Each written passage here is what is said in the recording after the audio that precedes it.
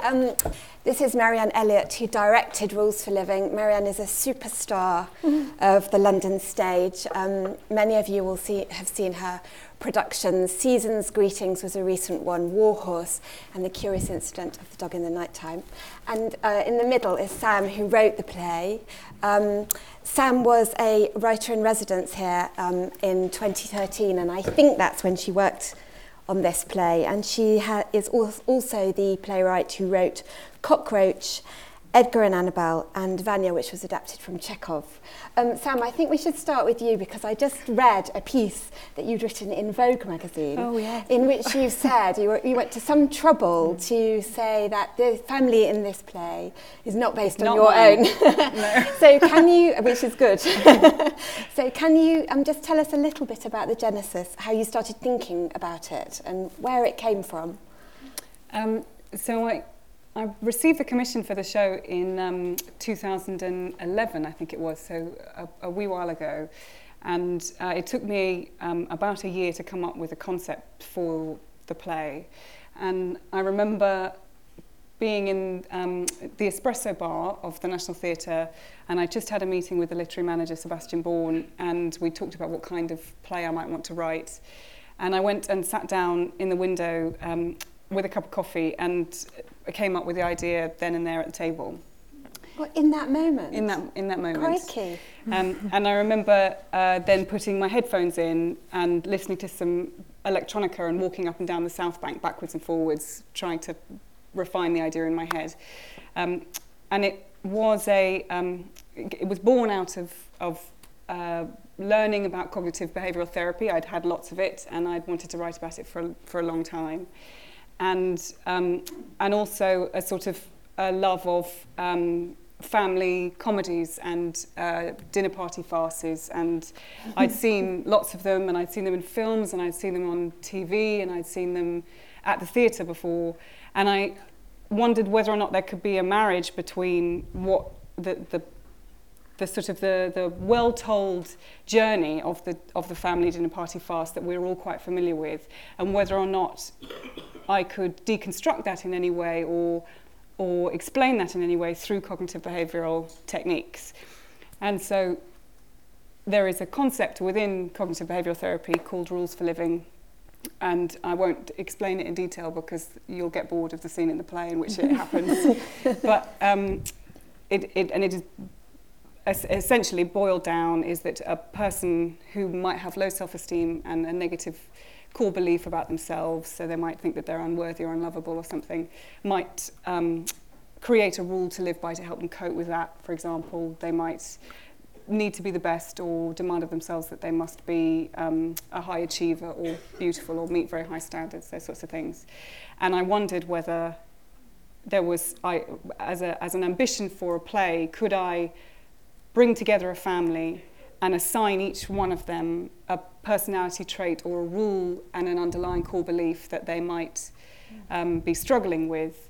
And if they lived by that rule throughout the course of the drama very, very strictly, would they rub up against each other? Would they set each other off? Would we end up in the inevitable climax of the family dinner party farce as we come to expect it? And would I be able to marry the two? So, I mean, all drama, all stories are about motivation, people's motivations. This has got an extra layer because, I mean, it's not clear when you're watching the play they have impulses that they can't control. They have very deeply buried problems and neuroses and all sorts of, I mean, there's also, as well as the surface motivations, as it were, there's something, I mean, this is real kind of chemical stuff, isn't it? Yeah, so they are, I think, probably it boils down to that each of them are struggling with really quite chronically low opinions of themselves. and all of the sort of psychological and physiological the symptoms that come along with that, and a need to feel good about themselves, and they've each created a strategy to live by in order to feel good about themselves. So even though they feel bad, they think if I do X, Y, and Z, and I do X, Y, and Z to the letter, then I might be able to get a momentary relief or a momentary reward. And if one character is doing that and another character is also doing that, and then a third and then a fourth and a fifth, then what effect will each of those strategies have on each other? Yes. And is it the strategy for a successful family Christmas? And, I reckon the answer is, well, you can decide for yourself if you see the show. Yeah. So, Marianne, how did the play come to you? Because I'm always especially interested when you're directing, when you're the first director of a play, it's because you're the person that brings it to life for the first time. So how did it come across your desk? I know you don't sit at a desk, but... Nick Heitner had read it, and he gave it to me as a play to read. I'm an associate here, so I read lots of plays here all the time that come in.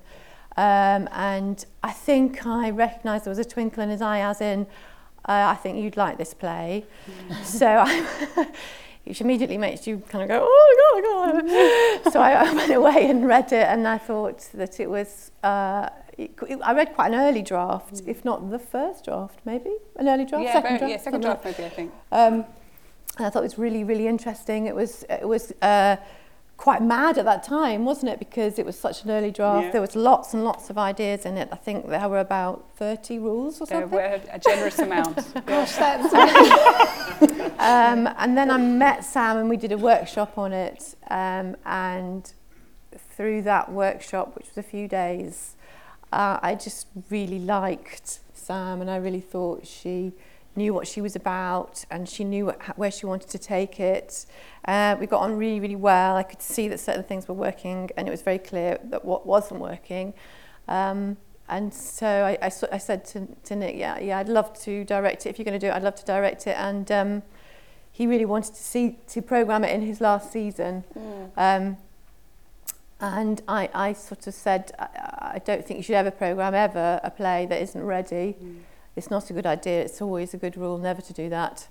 And it was quite an early stage, but it was his last season, and he really wanted to do it because he really believed in Sam. And I said, well, I think if anybody can pull it out of the bag, then she can. So let's do it. So then at that point, you have to go back and unpick it a bit and rework. I mean, so how many drafts were there altogether? Loads. I think you saw the second draft, right. And after that, in my on my computer screen, there are officially, I think, 8 folders, but within labeled draft 1 to draft 8, but within each folder there are 3 or 4 different versions of each one. So whatever that is for those who are good at maths, that there were that many. But when you first saw it, as you said, it had 2 different endings. It had 2 different events that happened in the middle of the play. There were 30 rules, and the rules were very different to the rules that we've ended up with. And so we needed to have that workshop time in order to experiment with which rules would work physically in a theatre environment, and which ones just worked in my head, and which did neither. And sort of... Would you be able to give us an example of a rule that went and a rule that stayed, just so that it becomes clear what you mean? Will I give it away? Is that, no, I don't think so. Okay, so we one of the rules that a character called Matthew has is that he has to sit down every time he tells a lie. And so the audience are made aware of that rule, and then we see it follow through. And that rule really worked, and it worked from... but I think it was one of the rules that actually I had a question mark over. Is this, can we still keep it embedded in naturalism? So if he stands up to tell a lie, can we find an excuse for that every time? So he sits down to tell a lie, can we find an excuse to that? Does he tie his shoelaces? Does he reach for something and sit back down? If we can keep it embedded in the naturalism, then it works. Yes. So that was one we had at the beginning and kept, and one that we had at the beginning as well was that one of the characters in the play had to begin categorising things in a sort of obsessive-compulsive categorisation of stuff, whether that means alphabetising the jams or arranging the chairs in a particular order. And I think during the process of workshop, we sort of discovered that that was too subtle and potentially wasn't enough of a progression on top of the rule that came before it. Yes. So we learnt things God, like it's that. such a technical feat, this play. So now it's a very, very funny play. It's very important, you know, your cast, it's an amazing cast, but I always wonder with actors, can anyone be funny if they've got a funny play? No. Or do you need... No, I don't think they can, no. So it is a combination of actor Yes. and writing. So Yeah. when you cast a comedy, what is it that you were especially looking for? Especially this one, because it's rather plangent. I mean, it's sad as well as being farcical, because they're all so unhappy, aren't they? So it's quite a hard thing to pull off. Well, Deborah Findlay was we did 2 workshops, and Deborah Findlay was in both the workshops, and we just absolutely fell in love with her. And she came up with some of the ideas, didn't she? Like humming impolitely when somebody's trying to talk about therapy, which we just thought was hysterically funny. Yeah. So Edith, the mother, she's that's the the mother, rather sorry. fussy, awkward mother. Yeah. So that was easy to cast. We just had to persuade her to do it. Stephen Mangan, I've always wanted to work with him. I suppose the thing is, it was trying to find people who had funny bones, as I call it, Yes. but also who had a depth, because there is a side to this play which is dark and meaningful and very layered, and so the actor had to be able to do both things. Yeah, because it's a play about what happens in your childhood and how yes. how you carry that through your Yes. life. And actually as well, Rachel, because it's in the round, that has a very specific demand on Yes. actors and acting. I mean, we need to talk about that, because no one's sitting behind us, but tonight it will be in the round, and it's so challenging, isn't it? Yeah, it is very challenging. I mean, I think it's challenging in a brilliant way, and I'm not scared of the round because that's how I trained at the Royal Exchange. But it means that I was trying to describe what it's like to the actors. It's sort of like being in a room with the characters. You're in a room with the characters, but as an audience member, you're allowed to stare at them. Whereas normally when you're in a room with characters, you're not really allowed to stare, or you're aware of yourself and you're quite conscious of yourself. But in this situation, you can absolutely stare. So the actors have to be absolutely inside every single moment, even when they don't have a line, which is not like end-on acting. It also means that the depth of thinking is vital in the acting, because the audience is this close, so I can read what the thought is sometimes, or I can read that there's no thought. So it is very demanding, and it means that every single anecdote that the character talks about, all of their inner lives, what's happened to them just before they walk on stage, what happens to them if they go off for a couple of minutes, is all gone into with great depth. But it's also an incredibly technical show. So again, Debbie was saying in rehearsals, it was absolutely impossible to rehearse, wasn't it? Let's be fair.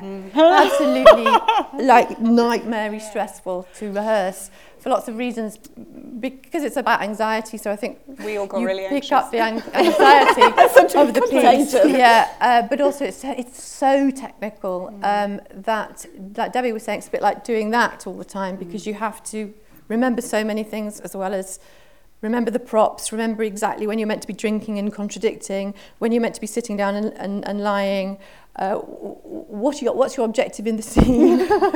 It's just, there's a lot of demand. I mean, one of the characters, I don't think this is giving anything away, has to carve a chicken at one point. She does.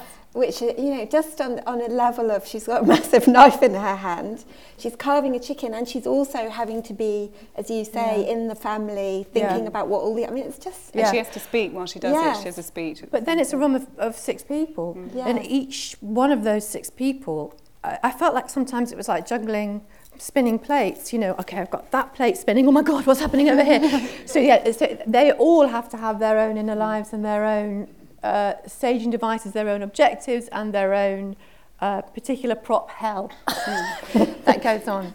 But also because it's a comedy, and it's a sort of heightened comedy stroke fast, really, in a way, isn't it? Although we've set it in absolute naturalism, not the set, but the way that they act is hopefully incredibly truthful.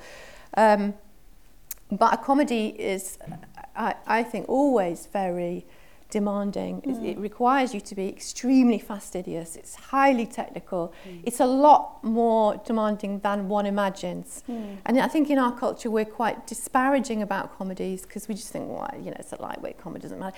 But the amount of work that goes into a comedy and skill is unbelievable. And actually I think it should be praised much more as a kind of medium than it is. I always wonder about that though, when you were rehearsing a comedy. I mean, do you sometimes think, oh no, it's getting less funny, and so because that oh God, well, that was sort of when you're repeating a joke. I mean, that happens when you tell a joke at home. So how does that work? How do you get a sense of the joke, being right? And that applies to writing it as well.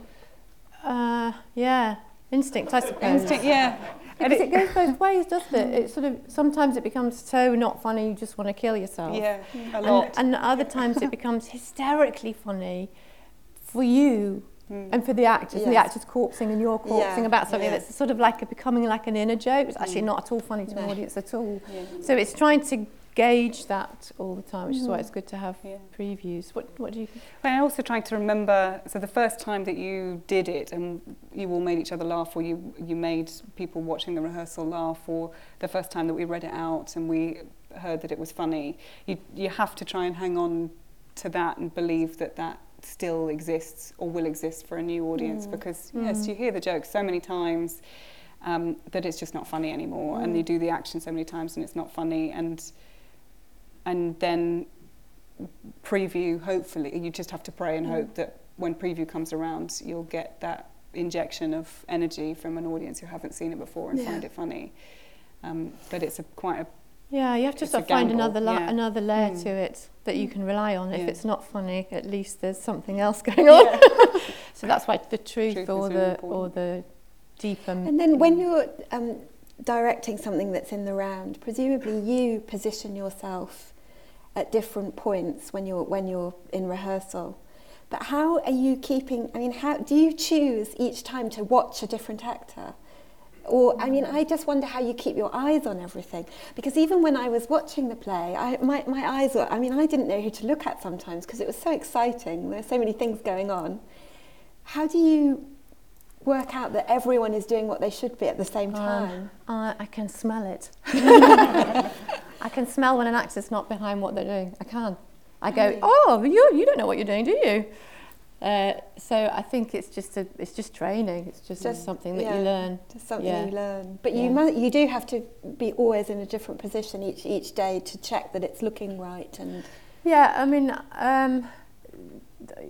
yes, there is that. And there's always an issue sometimes with sight lines. Maybe you should move over there because it's slightly better sight lines. But I think because I didn't pre-stage this show in my head, which is quite unlike me. So what happened was the actors, we had a lot of this furniture, in fact all of it in rehearsals, which is just unbelievably rare. We had the sofa and the chair, we had the coffee table, that table, we had the sink, and the sink was working, we had everything. So we just treated it like a kitchen, and if they needed to get a spoon, they went to get a spoon.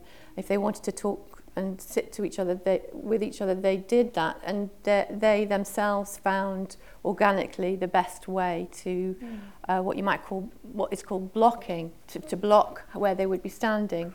And sometimes I'd shift it a little bit, but it became very organic because it's in the round. That's why I think the round is so wonderful, because it feels much more natural, much more organic. It's a lot less forced. Yeah, no. I know it's. One of the other things about it is it's such a physical play. There are. I don't want to give too much away, but there are fights and scraps and people falling over and all of that. And do you choreograph all of that, or is it a case of the actors working out what they can do and how little they will hurt themselves if they do X or Y? Because Sam told me earlier that there have been a few bruised knees and so on. And when I saw the play, there was one scene where Stephen sort of fell backwards, and I thought, oh crikey, he's cracked his head, he's not going to be able to get up. So how do you, I mean, is that down to you or them or someone else? It's down to the fight director. So there is a fight, and she choreographed it, yes, with them. But that particular moment you're talking about, it was Stephen's idea, and he does it every night. Does he? Yeah. God, because he seems to go down with such force. I mean, he's quite big and, you know. Yeah. Anyway, nerve-wracking. Yeah. Yeah, every time he does it, I think that's it, we've lost Stephen Mangan. but he's, yeah, it's choreographed. Now, Sam, I wanted to ask you about, because you said to me earlier about the thrill of Nicholas reading the play and then giving it to Marianne, and to have a play here, in especially in this amazing new theatre. And what's it like with the first time you see your words and they're finally coming to life? Irrespective of all the slog you've put in, what's that like? It's huge. It's really overwhelming. I think the whole process, the whole way through, has been in the most wonderful way, very overwhelming. And that I was saying to you earlier that the first time that Nick, I was in the kitchen at the National Theatre Studio, and he came up to me and we had a conversation about something else, and he said, "Oh, by the way, I've passed your script to Marianne. She's reading it." I was like, "Sorry, which script was it?" "Oh, the play that I'm writing for the National. You've passed to Marianne." And oh, great. And I was like, "Be cool, be cool, be cool." And because I was such a huge fan, and she's so amazing, and from that moment one.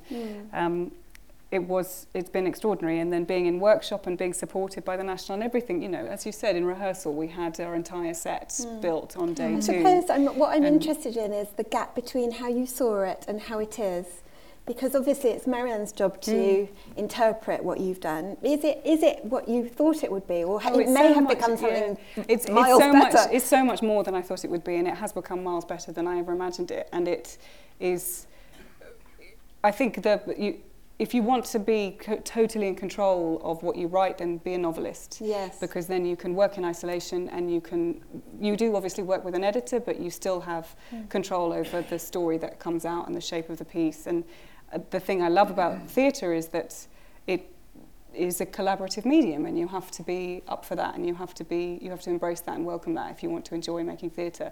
And so as a playwright, I really believe that when you write a play, you give it away, and that what you're providing is the raw materials, and out of which a theatre company and a crew and a cast will build a table.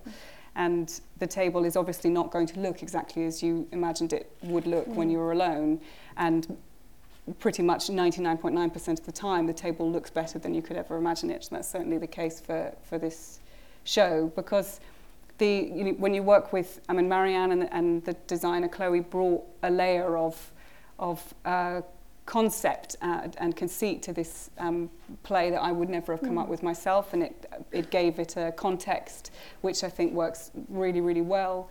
And the actors bring their comedy. I put in square brackets in the text, "I need a funny line here, and could you please make this joke better?" And they would come in and they'd, read off 3 jokes, and we'd all go, "Yeah, I think joke number 2." And I'd write it down, and I'm now taking full credit for it. And that didn't happen very often, I have to say. It happened a lot. And what about those, at the beginning when we were talking about CBT, and you said, that you'd had a lot and you were very interested in it, do you feel that the play says the things that you wanted, leaving aside the jokes and the capers and all of that, do you feel that the play says the things that you wanted to say? I certainly felt that it's a play that you really think about. When you're watching it, it's funny, but then when you go home, you think, "Oh, that is interesting. Someone in my family's like that." Does it say what you wanted it to say? I think so, yes. And obviously, the more that you speak to people about it and hear feedback, people are taking different things from it, and we've talked about how that's just theatre, isn't it? People are going to interpret it different ways, and some people have not been sure whether or not I'm pro CBT or anti or ambivalent about it, whereas I'm a massive champion of CBT and therapy in general. I think it's a great thing to do if you're ever stuck. And so when I watch the play, I feel as though that message is coming across, but I totally understand if people don't. So yes, I feel. I mean, very I think much- it's a great triumph to be funny about therapy, because a lot of people would say that the sort of therapy culture has taken the jokes out of life, and this is, you know, you've managed to put jokes back into therapy. So I think that's one of the great. Oh, that's great. Yeah, I really think that's. And you two have obviously loved working together. Do you think you'll? I mean, Marianne has a history of working with. I mean, you've worked with Simon Stevens a lot. Would you like to work together again? If she'll have me, yeah. I would just follow her around the world. I think we should end there, because there's going to be a bit of a practice on here now. So thanks so much for coming, and thank you to Marianne and to Sam.